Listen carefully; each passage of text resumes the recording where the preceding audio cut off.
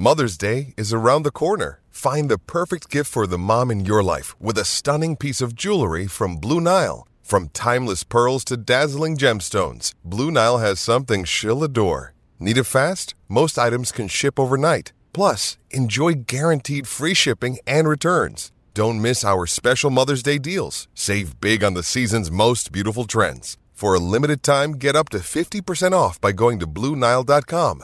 That's BlueNile.com. Another day is here, and you're ready for it. What to wear? Check. Breakfast, lunch, and dinner? Check. Planning for what's next and how to save for it? That's where Bank of America can help. For your financial to-dos, Bank of America has experts ready to help get you closer to your goals. Get started at one of our local financial centers or 24/7 in our mobile banking app. Find a location near you at bankofamerica.com/talktous. What would you like the power to do? Mobile banking requires downloading the app and is only available for select devices. Message and data rates may apply. Bank of America N.A., member FDIC. Alrighty then. It is the 5th of February, about 10:15 p.m. here on the East Coast, like New York City time. My name is Luke Thomas. I am one half of the Morning Combat duo. Brian Campbell is watching the current Keith Thurman versus Mario Barrios fight. He'll have a reaction for that later today, but this is my live UFC Vegas 47 post-fight show. That event is in the books. So if you would like some results, some analysis, some answers to your question, well, you have come to the right place. If you don't want spoilers, now is your time to bounce. Get out of here. You got 5, 4, 3, 2, 1. I'm assuming if you're sticking around, you would like some spoilers. You would like some results. You would like some analysis. So without further ado, thank you so much for watching. Let us get this party started.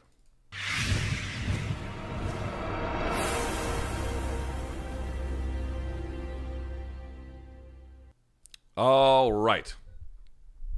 How is everybody doing? Apparently, a lot of you fucking hated that fight. We'll talk about the main event here in just a second. First things first, before we get to that, please do me the courtesy. You can see below.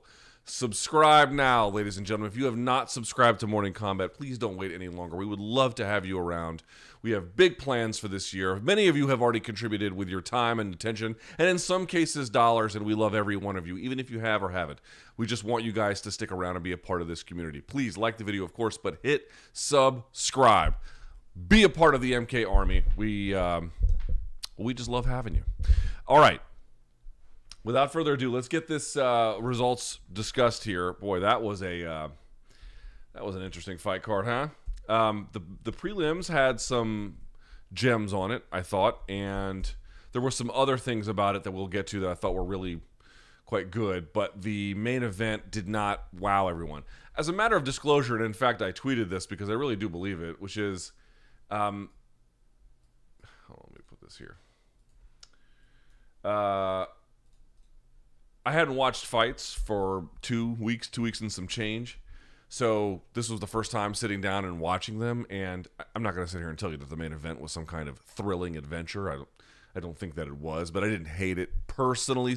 Just personally speaking, I'm not asking anybody else to like it or to agree. I'm just telling you personally, I didn't, it didn't bother me as much as it bothered some of you. So I just want to put that out there. But I recognize it was not the most thrilling fight, and the way it was kind of presented was like, this was somewhat oversold, but what they were trying to suggest was that the winner here could be at the cusp of a title shot. I really disagree with that, in part because no matter who won, they would probably, you never know. You couldn't say it was wrong that the winner was going to get a title shot, but it seemed unlikely because Strickland had never been inside the top 5. A win here may put him there, but there would still be some other names to potentially clear to get a title shot, you would think. I need to look up the exact rankings to see who is there. Let's see at middleweight who is in front of him. This is prior to the reorganization of today. Yeah, you've got Costa, Brunson, Cannonier, Vettori, and Whitaker. Hermanson already fought Vettori and found himself lacking. So, even if he had bumped back into the top 5, the point being is there's other names they're going to have to figure out what to do with before the winner ever got up there. Now, it could be a case where someone ahead of him gets the title shot and then they fall out, and then the winner of this bout was in a position to fill in on that case or something. But it would be hard to argue unless they had the most incredibly impressive performance. Like they just ran over the other guy, GSP over Trigg, that this one by itself would result in a title shot. So that was something of an oversold kind of thing by the media, or excuse me, by the broadcast. I don't know if the media was hyping that up per se, but certainly by the broadcast. Okay, the judges have it as follows. Okay, this is fucking hilarious. 49-46 for Sean Strickland, which is I think what I had. 47-48, so that would be for Hermansson, or 48-47 for him. And then another 49-46 for Strickland. I don't know how the fuck you can find 3 rounds for Jack Hermansson. It's not to say that you couldn't find, I think certainly one, for sure one. I think I gave him the first. Maybe you could give him the 5th if you're feeling generous. That would not be, I think, the worst thing in the world. But even then, you're kind of having to squint to give him that. The 3rd round, I don't even know where that would come from. I don't know.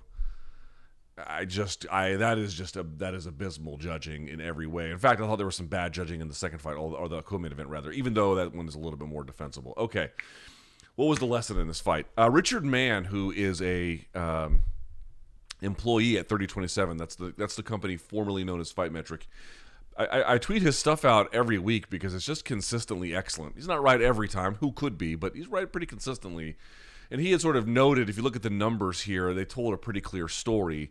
If you look at significant strikes landed by both guys heading into this contest, they had pretty comparable numbers.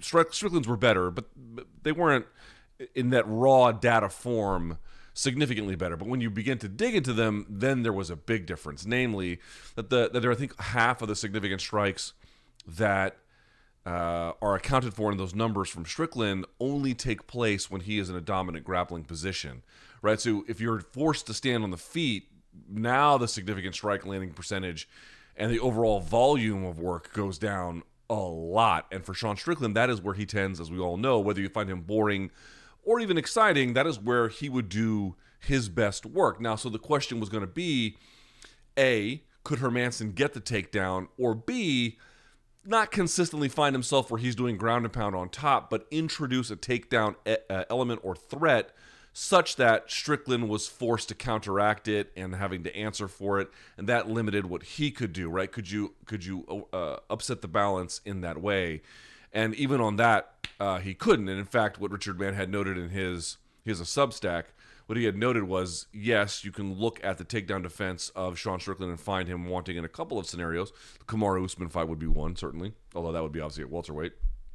But the idea would be in his last 7 fights heading into this contest, he hadn't given up any of them. Tonight, I believe, correct me if I'm wrong, let's see what old 3027/Fight Metric has to say. Yeah, Jack Hermansson went 0 for 8 on takedowns. He whiffed on all 8 attempts. That is, it's pretty interesting. Do they have full stats in? Yeah, it looks like they have full stats in now at this point. Sometimes it takes them a minute. Hermansson went 0 for 2 on takedowns in the first, 0 for 2 in the second, 0 for 1 in the third, 0 for 1 in the fourth, 0 for 2 in the fifth. Sean Strickland showed excellent takedown defense, great composure.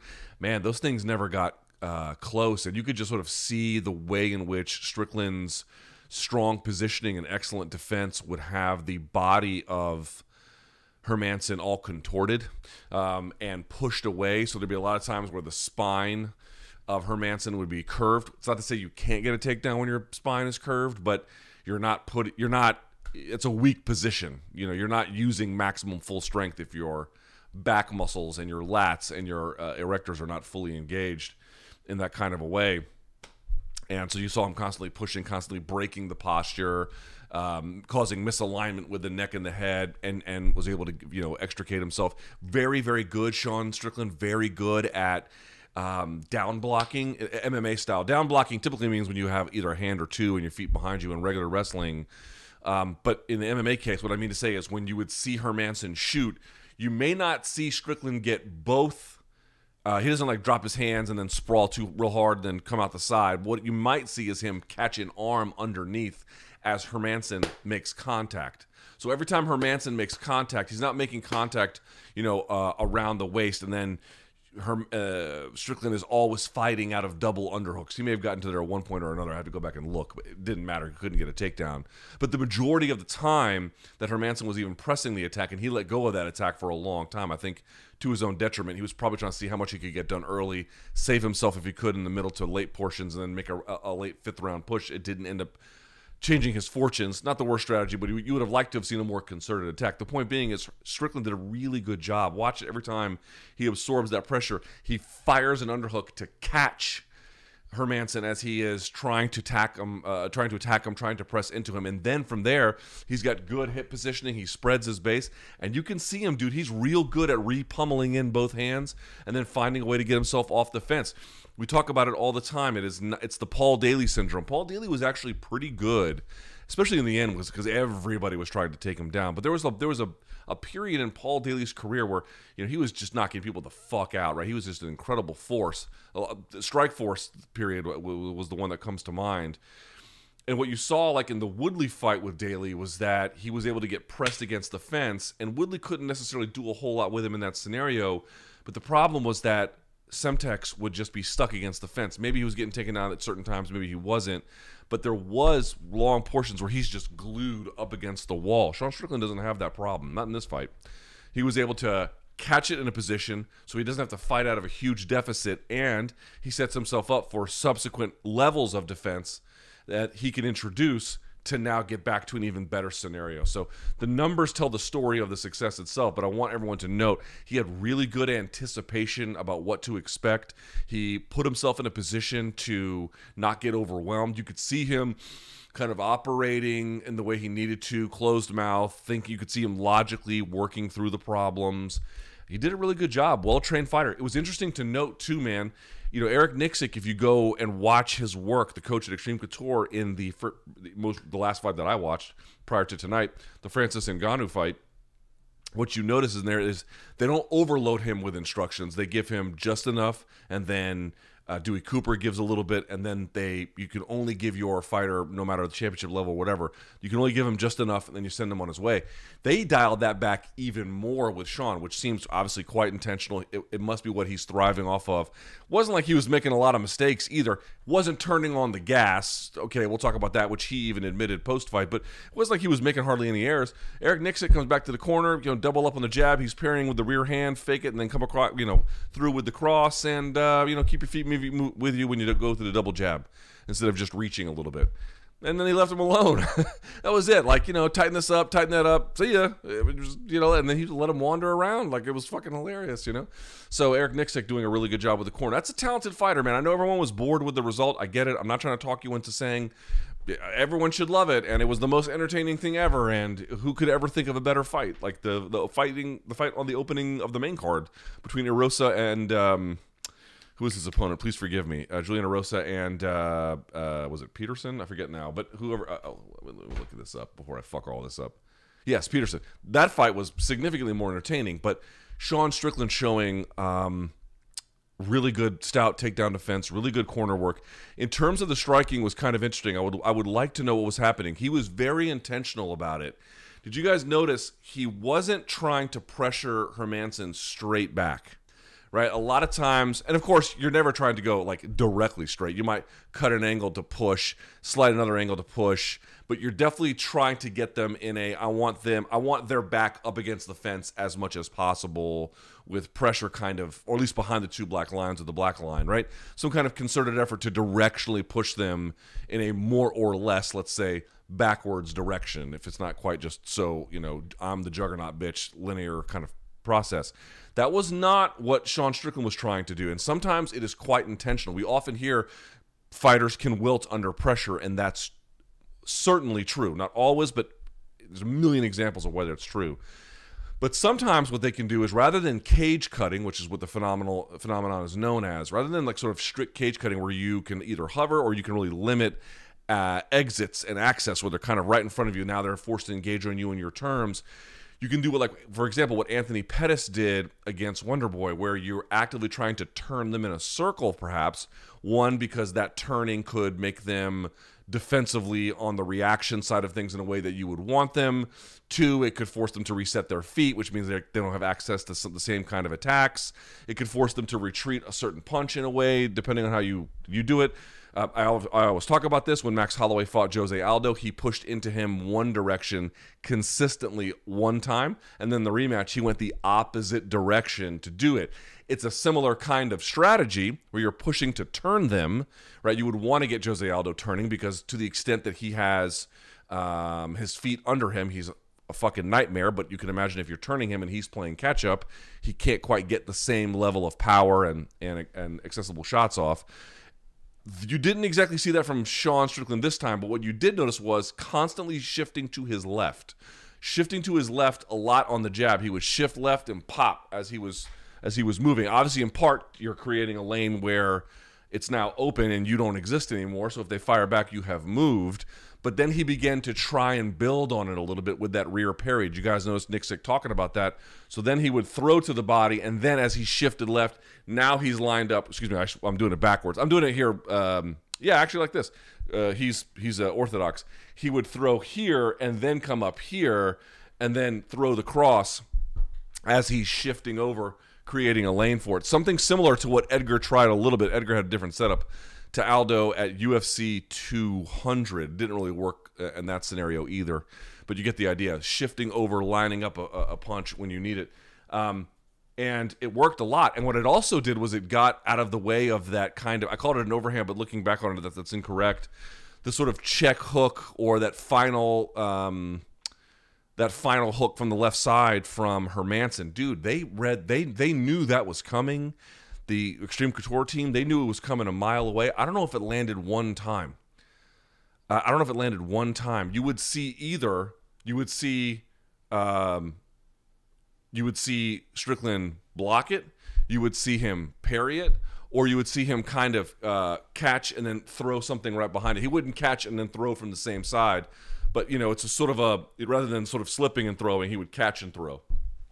It has a similar kind of property in terms of creating offense off of defense, and it worked to a charm. Like Hermansson couldn't really get shit going. He had some decent leg kicks, especially in that last round that I thought were doing a little bit of something. He had certainly muted some of the kicking offense that Strickland typically tries to employ. That's true, but he could never really get it going. I thought Strickland did a really good job of. They knew what they were up against. They really had a very strong sense of they knew what Hermansson was likely to try. Hermansson tried a lot of it, and they had an answer for it. This is a bit of a problem for Jack Hermansson, who's quite talented. I like Jack Hermansson a lot. He's fun to watch. I think on the ground when he's operating, he is a dynamic threat.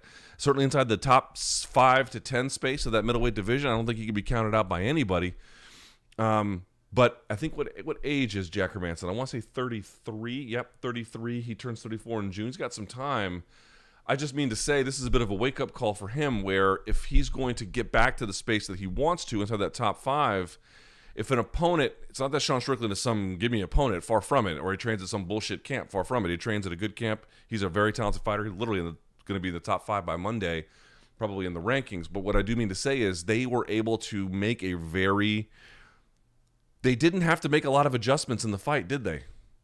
Right? Based on what the initial game plan was and what it was executed as, a couple of adjustments here or there, but those are fairly minor ones in the grand scheme of things, and they were more or less able to execute. That's a bit of a problem for Hermansson. It means that they've got the better parts of his game he couldn't bring to life, and the parts of the rest of the well-roundedness that he brings, because certainly he was a threat that I think Strickland had to take seriously. It wasn't enough to get over the hump. Yes, I realize that one judge is blind, but short of that, he didn't really ever get close. So you have to ask yourself at 33, what can reasonably be added at this age that was going to get him over the hump? I would be foolish to suggest that there is nothing, but it would be equally foolish to suggest that it's going to be that's an easy thing to fix. That's a very hard thing to fix.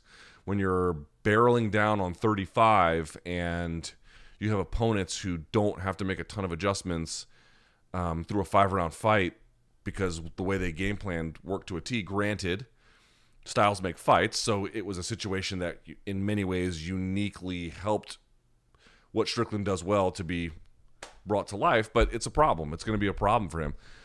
In the case of Sean Strickland, he was beating himself up over it. It was not very exciting for a guy who talks about, quite literally raping his opponents, which is disturbing to be quite, I think that's a euphemistic way to put it. But, I try to, on this post-fight show, I try to just discuss the fights and not a whole lot else if we can avoid it. That's a good performance. It's a solid. He beat a really good fighter pretty cleanly, if you ask me. I don't give a shit what the judges say. That was Sean Strickland's fight without a hint of controversy. I don't really buy that was close at all, quite frankly. I mean, you could say, oh yeah, 3 rounds to 2 would be kind of close. Yeah, but like, did y'all ever really feel like Strickland was losing or in danger? I guess I never felt like Hermansson was in danger per se, but I definitely felt like he was losing for very long stretches of that fight.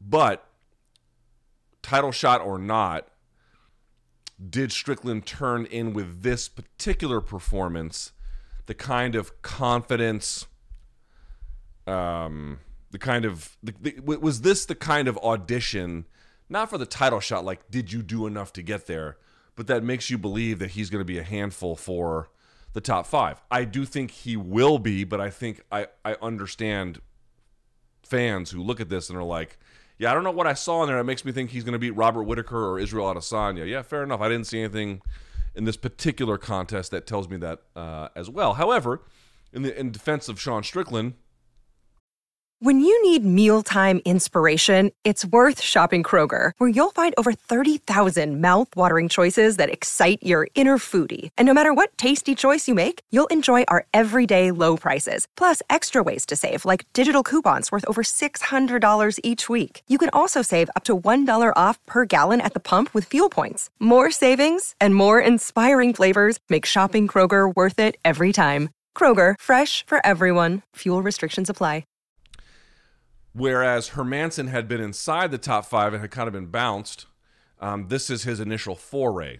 So he is now still kind of in the process of building himself to a point where he gets to be challenged by some of those larger, broader questions. I guess we'll have to see ultimately what happens there.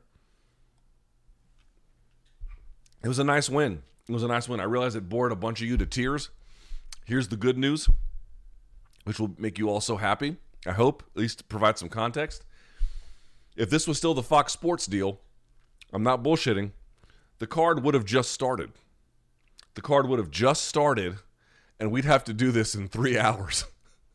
Like, I'll take a bad fight, if that's what you want to call it, a boring fight or whatever. I'll take that ending at 10:15 or whatever it was, versus the alternative any day of the week. This is a very easy thing for me to do. So I recognize that may not, make you happy about what you saw, but it should make you happy about the fact that it's 10:30, and even on the East Coast, if you party animals still want to go out, you can. Beyond that, I'm not really sure what to say. Let's look at some of the numbers here if we can. Jack Hermansson attempting 353 significant strikes, only landing 38% of them. 330 attempted by Sean Strickland, landing 46% of them. Significantly more efficient. Again, stuffing 8 takedowns Sean Strickland did. That is extremely impressive. And they kind of fought at the same pace, except for maybe, more or less. Hermansson in round 1, 26. Hermansson in round 2, 32. These are how many significant strikes he landed. In round 3, 26. Round 4, 27. And then round 5, 26. He landed either 26, 27, or 32. He landed 26 twice. He landed 26 3 times. 27 once and 32 once. For Sean Strickland, 22 in the first round, 32 in the second round, 27 in the third, 34 in the fourth, and then 38 in the fifth.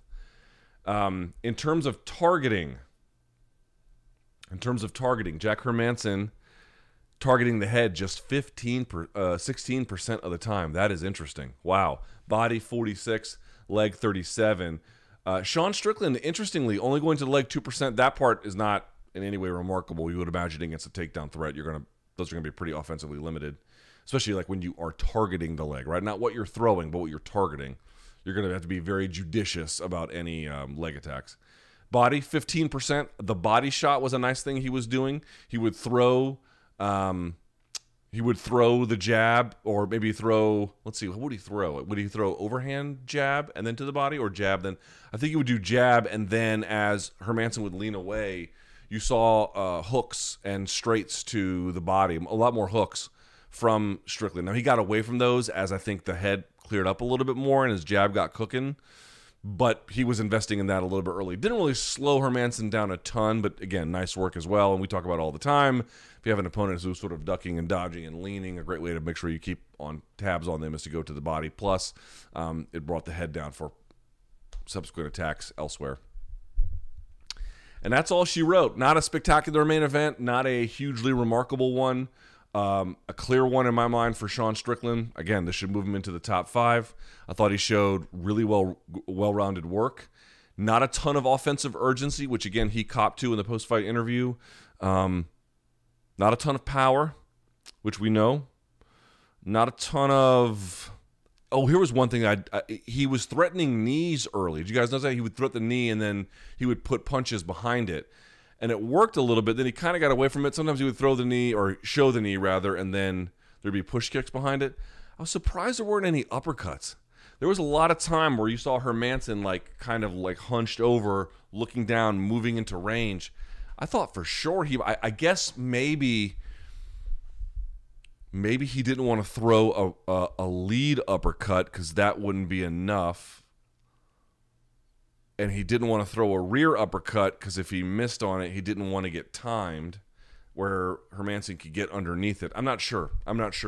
But I thought there were ample opportunities, especially starting from the third round on, where Hermansson was just kind of hunched over like that, and he could have been eaten up. But Strickland, I thought, fought a pretty smart, capable, safe-ish kind of fight. I don't know if he did it intentionally, I got to make sure I get into the top 5. Sometimes it happens. He gets into a certain mode. I think he had a lot of respect for the ground ability of Jack Hermansson, which one would want to. So it's a good performance by him. It's just not one that's going to get the fans to be like, hey, we should push this guy to the front of the line. I don't have, frankly, a ton to say about the co-main. Nick Maximov, forgive me if I'm pronouncing it wrong, defeats Punahele Soriano via split. First judge has it 28-29. Then one judge had it 38-27, or 29-28 for Soriano, 30-27 for Maximov, and then 29-28. Here's the thing. You can't complain about the win if you're a Soriano fan, because he, to me, won the third round without too much issue. And then the second round, I can grant, is close. However, here's the problem. One, the second round is close. Definitely Maximov was doing the dominant grappling later, right? In terms of position, but there was hardly any ground and pound or any real submission attempts at all. And while I don't think Soriano kicked his ass, per se, in the first part of the second round, he was doing the damage. So if we're really caring about damage as the chief operating and measurable concern about what should decide fights first before we get to everything else, assuming that they're not equal, and we can grant that however much damage was done in the second round, it was not equal, Soriano doing, frankly, all of it, what much there was, to me, it was 2-0 heading into the third. I grant that he kind of gassed out and had a knee injury in the third, or maybe he didn't gas out, maybe it was just a knee injury, whatever. He didn't have a strong performance in the third round, I think it's fair to say, but he clearly won the first as far as I could tell, and the second was, you could make a case for Maximov, so for that reason, you cannot cry robbery, but a 30-27 scorecard is fucking stupid. It's not real. That's, I mean, I don't know what the judge was looking at there. Doug Crosby is a bit of a, he can be a silly goose. I think is a very, you ever seen, okay, let me shout this out to everybody. Chuck Mindenhall, when he was at MMA Fighting, did a long feature on Doug Crosby. I believe that's who had the 30-27 scorecard there. If you've never read the feature on Doug Crosby, you know, you need to. You need to. Proper weirdo would be a good way to get you in the door there, and that's underselling it in a big direction. He's not a normal judge by any stretch of the imagination. And that 30-27 scorecard is only possible to justify in the absence of giving a fuck about what you're supposed to be looking at.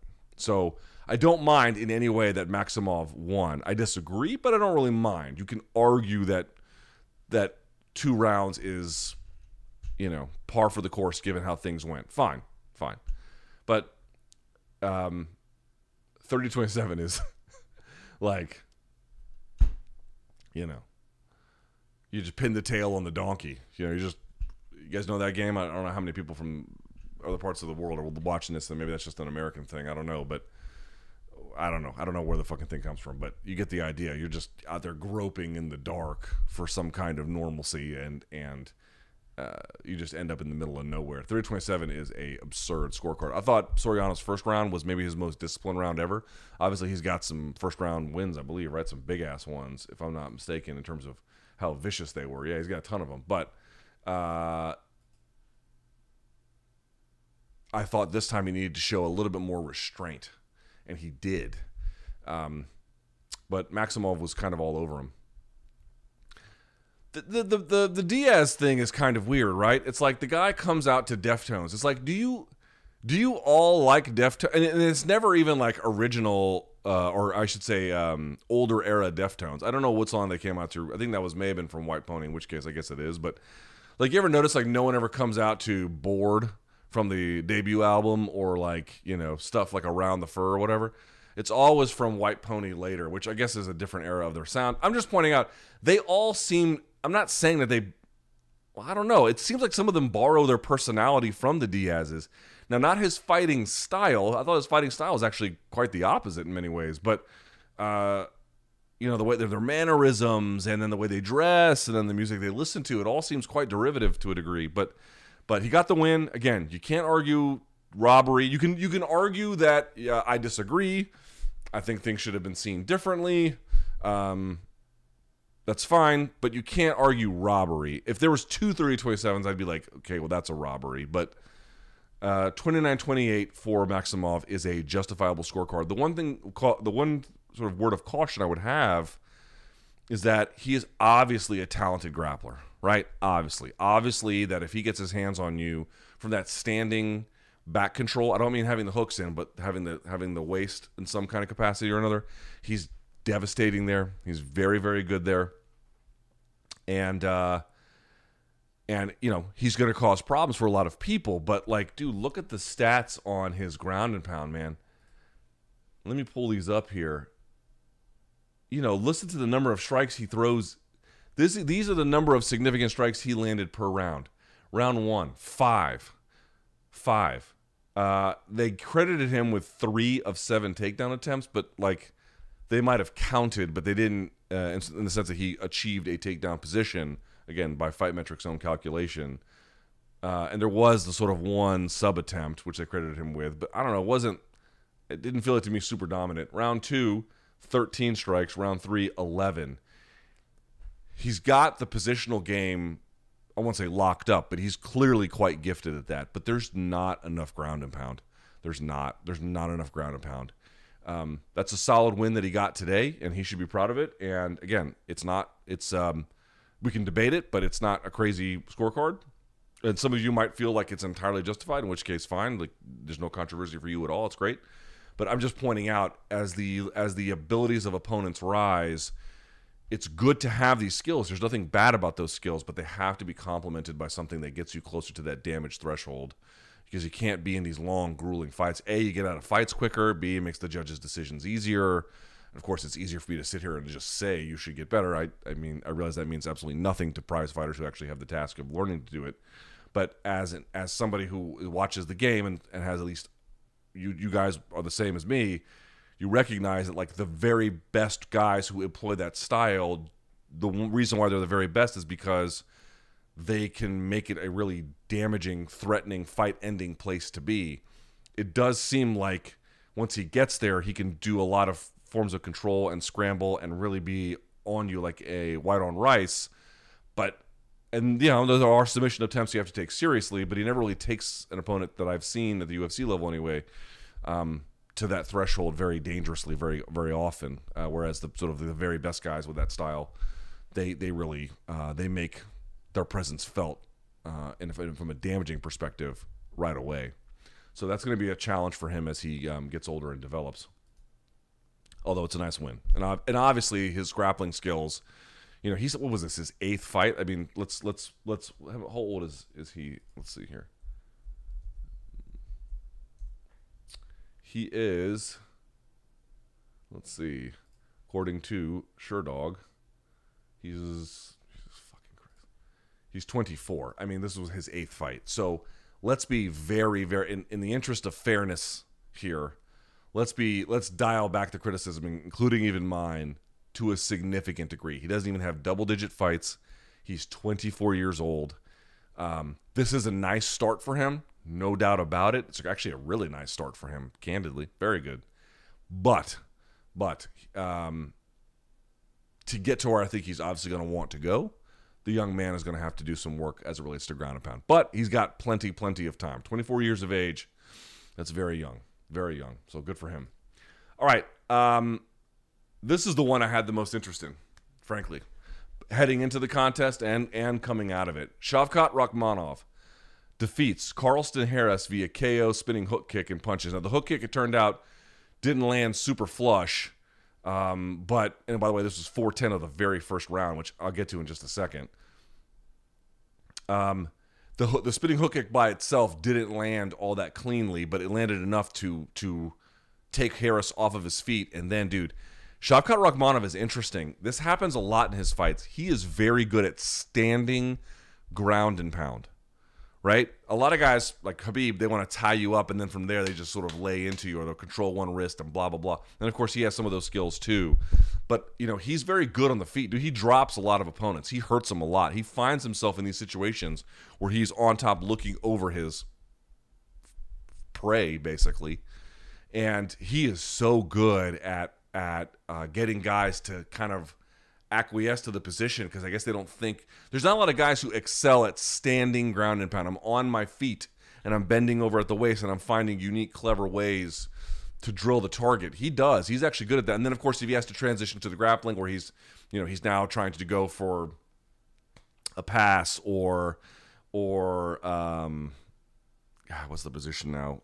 Leg drag. If he wants to put you in leg drag or whatever he's trying to do, he can do that as well. He can play those levels, but he often will drop a person, and then before he even has to engage with them on the mat or chooses to engage with them on the mat, sometimes he can just sort of stand over them and he sneaks through several, and then when they block, he's got an answer for that. Anyway, dude, Shavkat Rakhmonov is a motherfucking problem for everybody.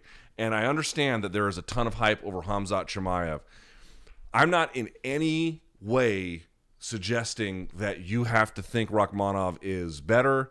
I'm not suggesting to you that this guy will never lose. I'm not suggesting to you, I don't know. All I can tell you is the following. He is undefeated. He has nothing but finishes. Almost before this fight, it was split down the middle. Half submissions, half striking stoppages. He added another one here. Dude, he's not even trying. He's not even trying. You talk to the people around him. You talk to the people who recruited him and sort of discovered him, and they all talk about him like he's the next coming of Jesus or something. They can't. And I know everyone's like, oh, everybody's corner and camp and management do this. Yeah, not like they do for this guy. I'm telling you, I don't know how far he will go. I cannot predict the future. I cannot tell you that I think I can declare to you he's going to beat Khamzat Chimaev. Khamzat Chimaev might fight him and beat him. Like, that would be a thing that would not necessarily surprise me. What I can tell you is this guy is going to mow through some of your favorite fighters, and he's going to contend for a title at some point. And he might just fucking win it too. This dude is super talented. Super talented. Look at everything he can do, right? He can box. He can kickbox. He can counter-strike. He can slip. He can block. He's got phenomenal submissions. He can wrestle. He makes good decisions all the time. He's patient with his offense. He is clinical with his finishes. He's, how old is he, 26, Shavkat Rakhmonov? 27. Just turned 27 in, well, not just, but in October. So he's 27 years old. 27 years old, and he looks like that. Now, I know what everyone is saying. Well, who are the guys he's beaten? Okay, let's read out their names, because I agree that this is not the best resume among prospects in the welterweight division. Khamzat has beaten better guys to this point, although it wasn't always the case, but now it is. And I would actually argue Sean Brady in his win over Michael Chiesa actually has a better win than, to this point, Shavkat Rakhmonov does. But he's got a win over Alex Oliveira, which he finished in the first round with a guillotine choke. Then, in the next one, Michel Prazeres, which I know a lot of you guys don't know who that was because he had the USADA suspension. You know, you can call him like one of these middling Brazil guys. That's not quite true. He was one of these aggressive, like if your ground game wasn't locked on, he was going to give you major problems with being the sort of stout, low to the ground, wrestle grappler, position control type, who, by the way, a guy like Michel Prazeres has wins over Mads Burnell, Josh Berkman, Desmond Green, Zach Cummings, beat good fighters, Mairbek Taisimov. Like, he has wins over solid guys. Shavkat Rakhmonov went through him like a hot knife through butter. Took his time in the first round to just sort of see what he was looking at, and then just dispatched with him in the second round like he was the buzzing of flies. Carlton Harris came to this fight undefeated. He had 2 wins in the UFC. He had a win over Christian Aguilera. He had an anaconda choke, which was a really nice one. The guy reached for a single and tried to dump him, and instead Carlton turned him, and then as he did, locked up the anaconda in the process. It was fucking slick. And then he beat Impa Kasanganay and stopped him inside the first round. By the way, he beat Christian Aguilera in the first round. He had 2 first-round stoppages. Now, he was very loose with his striking, which we knew, but he's long. He was lanky. He had big power, and he was strong in the clinch. Shavkat Rakhmonov took all of that away. Like that. Did you notice how he was waiting for Harris to throw big strikes, just kind of getting out of the way of him, taking a look at it, sometimes counteracting him with it, watching his loose positioning, forcing him into direction changes, and then catching him with those kicks, always out of range for big shots, never afraid to engage, taking his time, finding the openings, going low, landing high, causing a sniper-like fucking standing ground and pound, and then polishing him off from there. Dude, I had someone tweet, which they're totally correct. They're like, well, yeah, you can beat guys like this, and what does that mean? By the time you get to the top 5, you're going to have a much harder time. Dude, that's true for everyone. Like, maybe Khamzat Chimaev is the next champion. That, like, who could in any way be surprised if he was the guy that did that? I mean, it'd be crazy, but at the same time, kind of believable, right? But do I really think he's going to beat, if it ends up happening this way, do I think he's going to beat Kamaru Usman the same kind of way he's going to beat the Leech? No, of course not, dude. By the time you get to the top 5, you're dealing, I don't care what division you're in, you're dealing with bad motherfuckers, man. You're talking about the top 5 guys for the most part in the world. There's a couple guys in Bellator here or there that have some claims, obviously, around that. But, dude, yeah, of course. You get to the top 5, it's going to be significantly harder, dude. That's true for anybody. That's true for Shavkat Rakhmonov. That's true for literally any fighter going up. I don't know who you could say that about who actually has been through the top 5 of a division and they beat them with the same ease as they did number 20 through 25. Yeah, like, of course, that's much harder. And I cannot predict the future to you. What I'm trying to tell you is the guy is 27.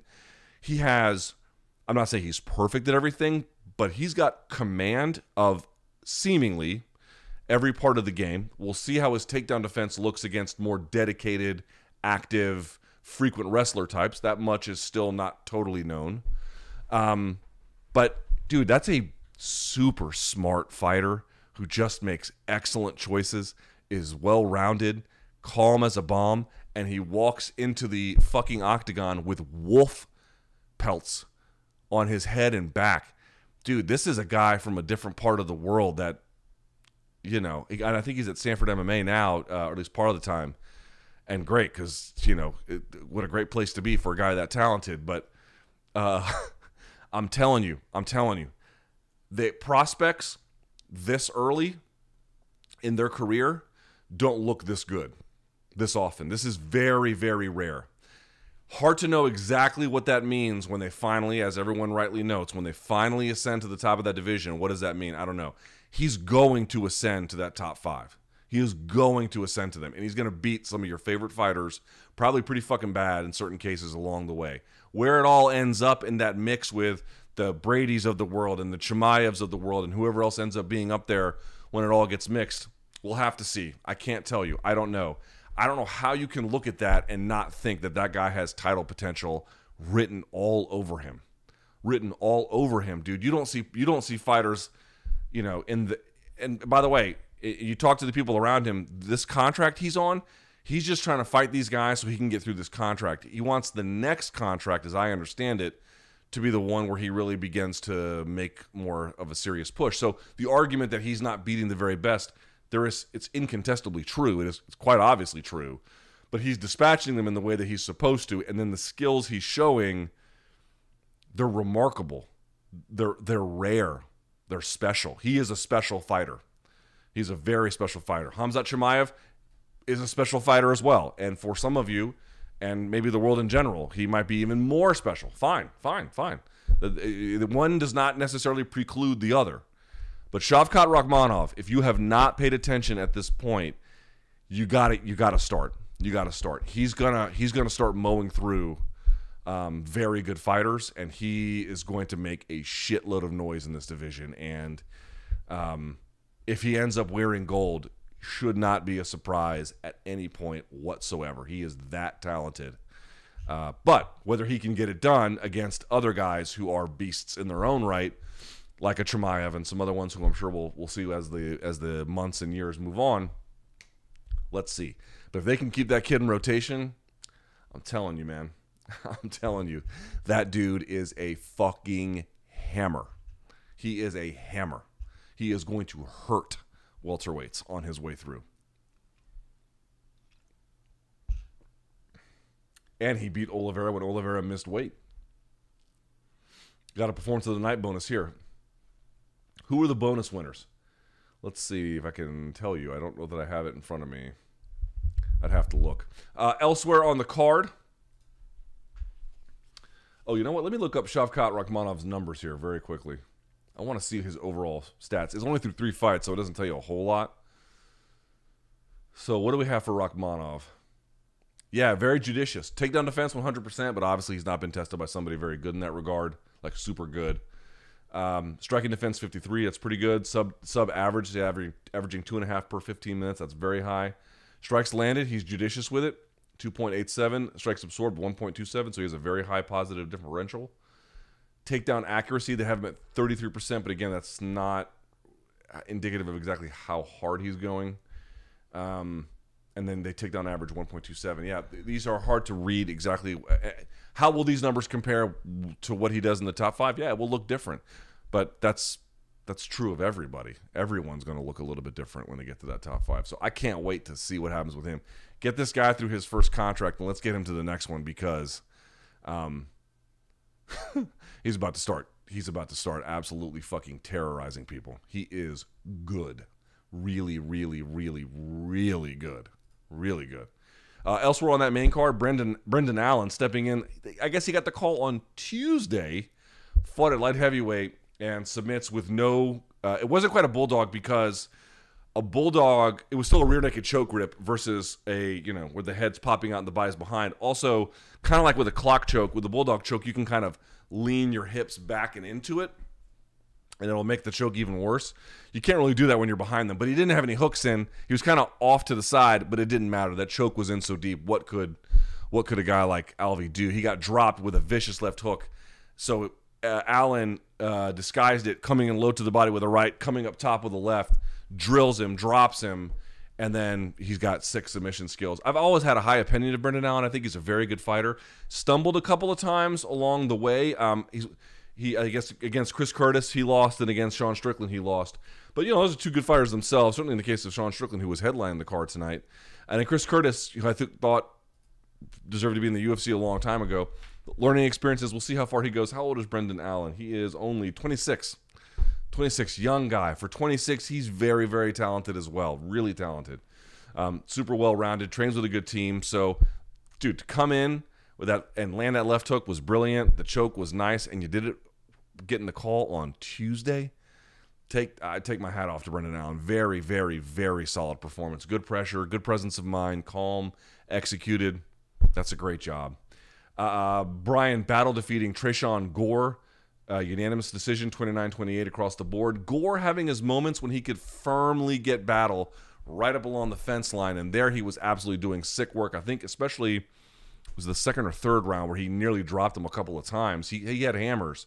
But otherwise, he was waiting around, and Battle was the one who had to do more work and obviously didn't have the same kind of power, but it didn't matter. The amount of damage he was able to do ultimately had an effect, but more to the point, Gore was constantly having to block and then reset and then find new positioning and then start it over again and blah, blah, blah. Meanwhile, he's just getting picked apart and picked apart and picked apart. He had success, extraordinary success in that one very specific range, but if that's going to be the context under which you do your best work, there has to be a little bit more urgency heading into the third to put them there. Easier said than done. I realize, let's see you do it. No, I obviously could not do it. I would fail miserably. Brian Battle would knock me the fuck out in all likelihood. But you get the idea. Like if that's your mechanism to win, you have to have it more accessible than what it was in this performance. I think that's a pretty reasonable way to put it. So Brian Battle had to work for it. He got his eye closed. I was surprised Gore didn't try to jab him up a little bit as the fight went on, but Brian Battle stayed composed, stayed to what he does best,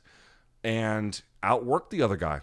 Simple as that. Outworked him. And it was a harder thing for him to do, but he got it done. I commend him. And then the opening bout, people got bitter at me for some tweet. I don't really understand why, but let's talk about it. Julian Erosa defeating Steven Peterson via split decision. This was a fucking war. I mean, Jesus Christ, these two. I had tweeted that, if you look at the spinning back fist that knocked down Peterson, and then Peterson throwing 3 right hands against Erosa on the fence and nearly dropping him. Erosa looking good early, but then not really having defense on his left side. So the right hand of Peterson was finding it over and over and over. Once they made that adjustment, Saif Saud at a Fortis MMA, giving Peterson all the life he needed. That was a winnable fight for Peterson. He was in that one. Had to make some adjustments out of the first and got in the second and the third, but these two absolutely took it to each other in the best way possible. I want to look at some of the stats here very quickly, if I may. And I had tweeted, I don't think this is in any way controversial. In fact, I would kind of judge the palate of somebody who disagreed as a fight fan. Erosa getting 3 of 5 takedowns, Peterson whiffing on 0 of 2.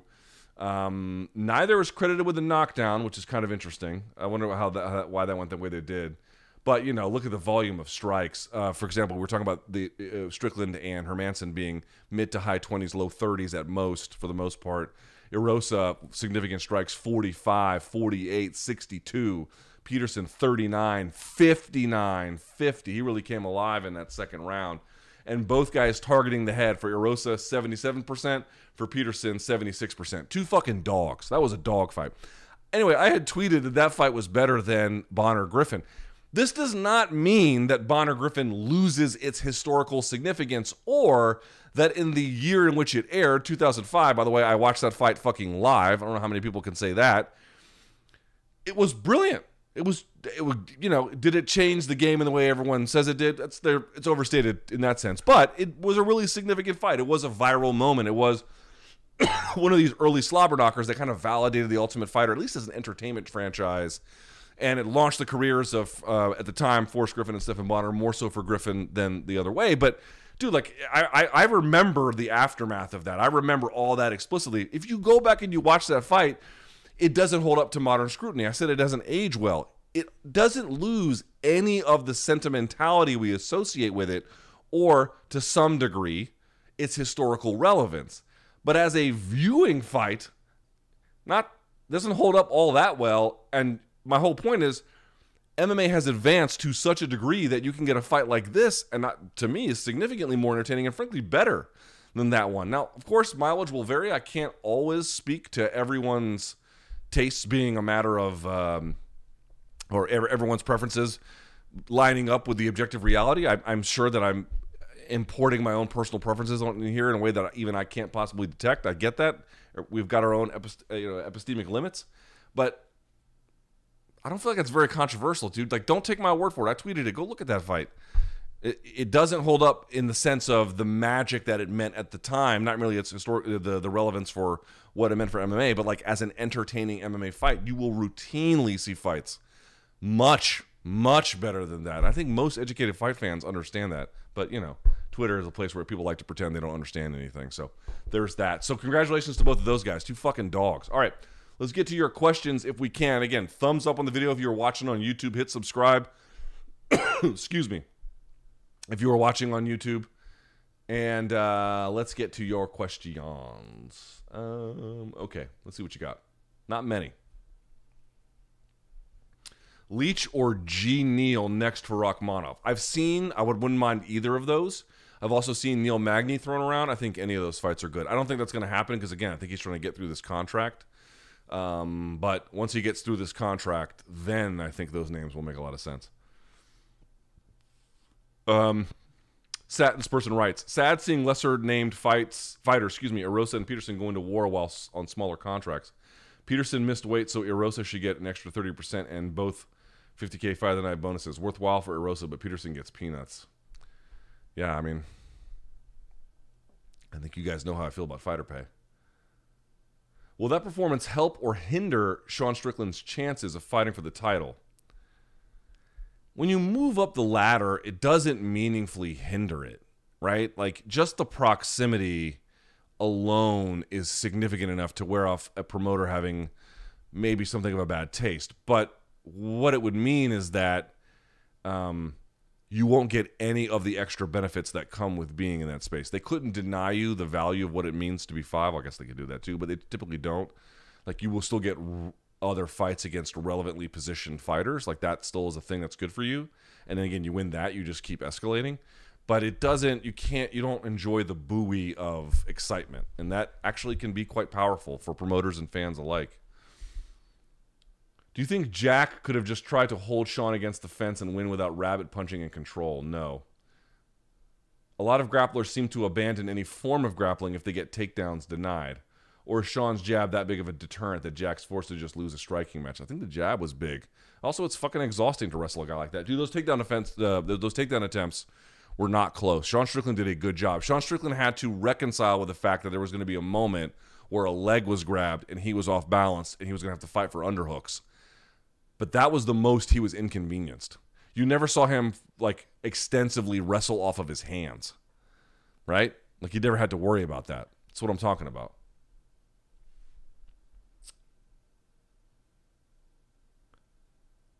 How do the people that score the fight for Hermansson remain judges?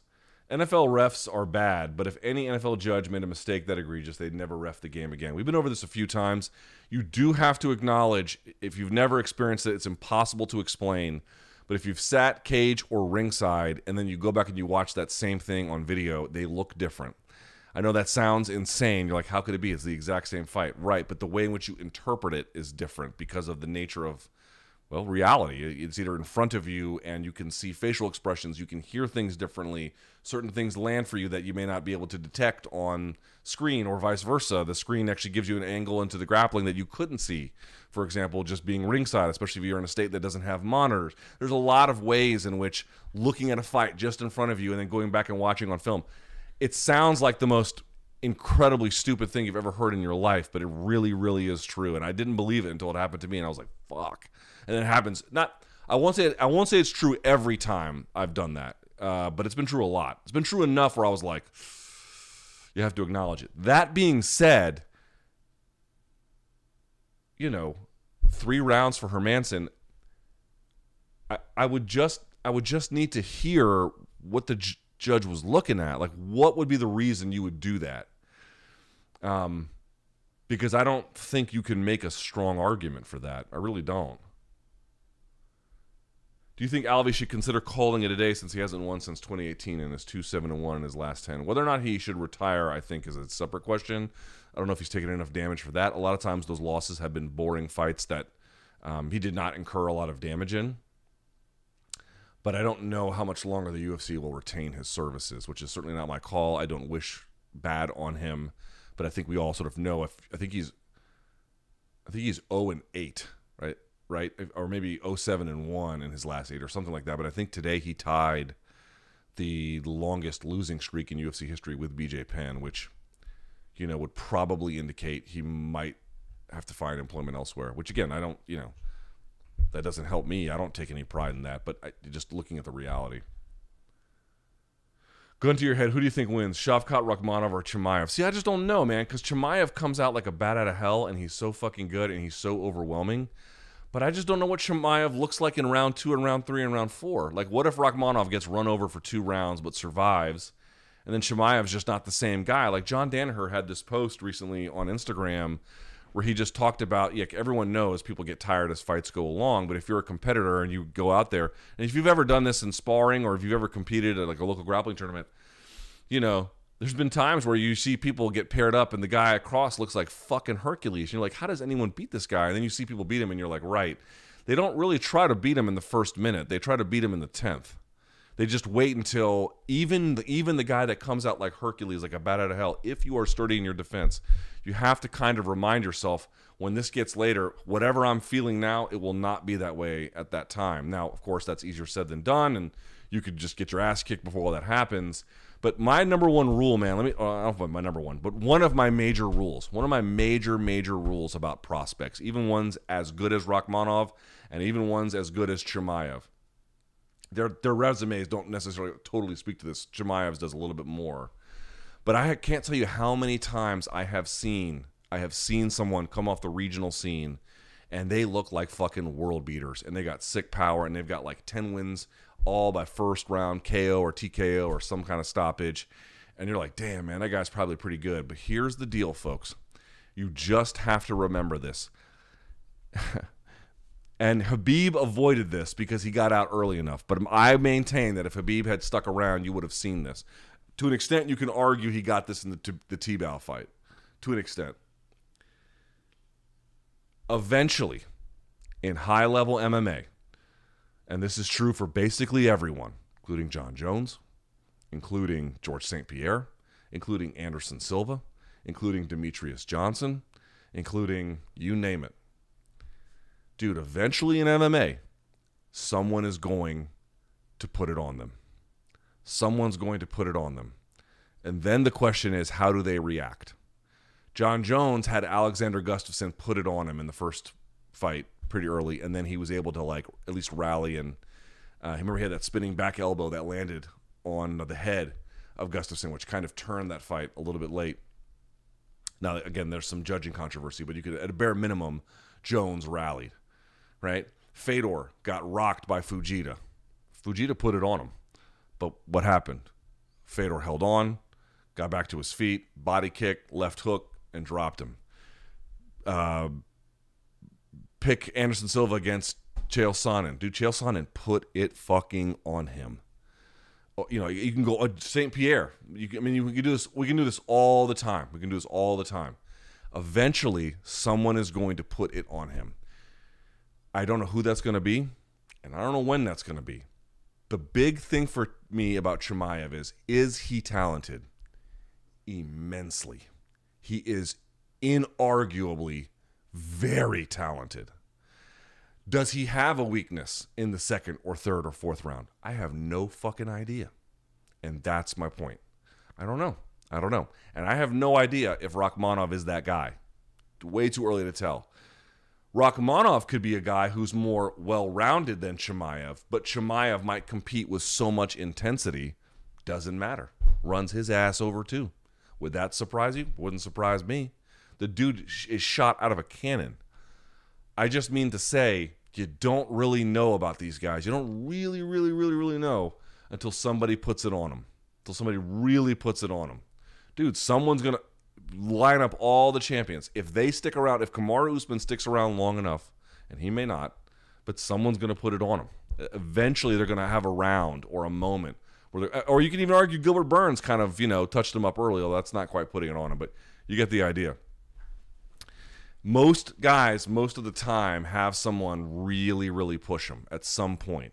And the really good ones, sometimes they lose. Like, for example, St. Pierre lost to Hughes the first time, but then, found his way back, and that was what it was. So, gun to my head, who's more well-rounded, Shavkat Rakhmonov is significantly more well-rounded, but Chimaev is insanely special. He is much more intense. He is much more driven. And I think when you combine that with his skill, that's why you get the results from him that you do. He is an absolute fucking tsunami. And I don't think even very, very, very, very good fighters are going to have the ability to deal with that. Only the very best will. We'll see how that looks. But again, who the hell knows? Let's see. And I think that's it. I don't see a whole lot else. So anyway, like the video, hit subscribe. Stick around for Brian Campbell. He's going to have you a Mario Barrios and Keith Thurman wrap up. And I love you guys. I'm back. Let's do this. Good fun. Had by all. I appreciate it. Shoot me an email if you have any questions or further thoughts. LukeThomasNews@gmail.com. And until then, ladies and gents, I appreciate you watching. It's 11:20 at night. Get some sleep. Our kids have said to us since we moved to Minnesota, we are far more active than we've ever been anywhere else we've ever lived. Moving to Minnesota opened up a lot of doors for us. Just this overall sense of community, the values that, Minnesotans have. It's a real accepting, loving community, especially with 2 young kids. See what makes Minnesota the star of the North. New residents share why they love calling it home at exploreminnesota.com/live.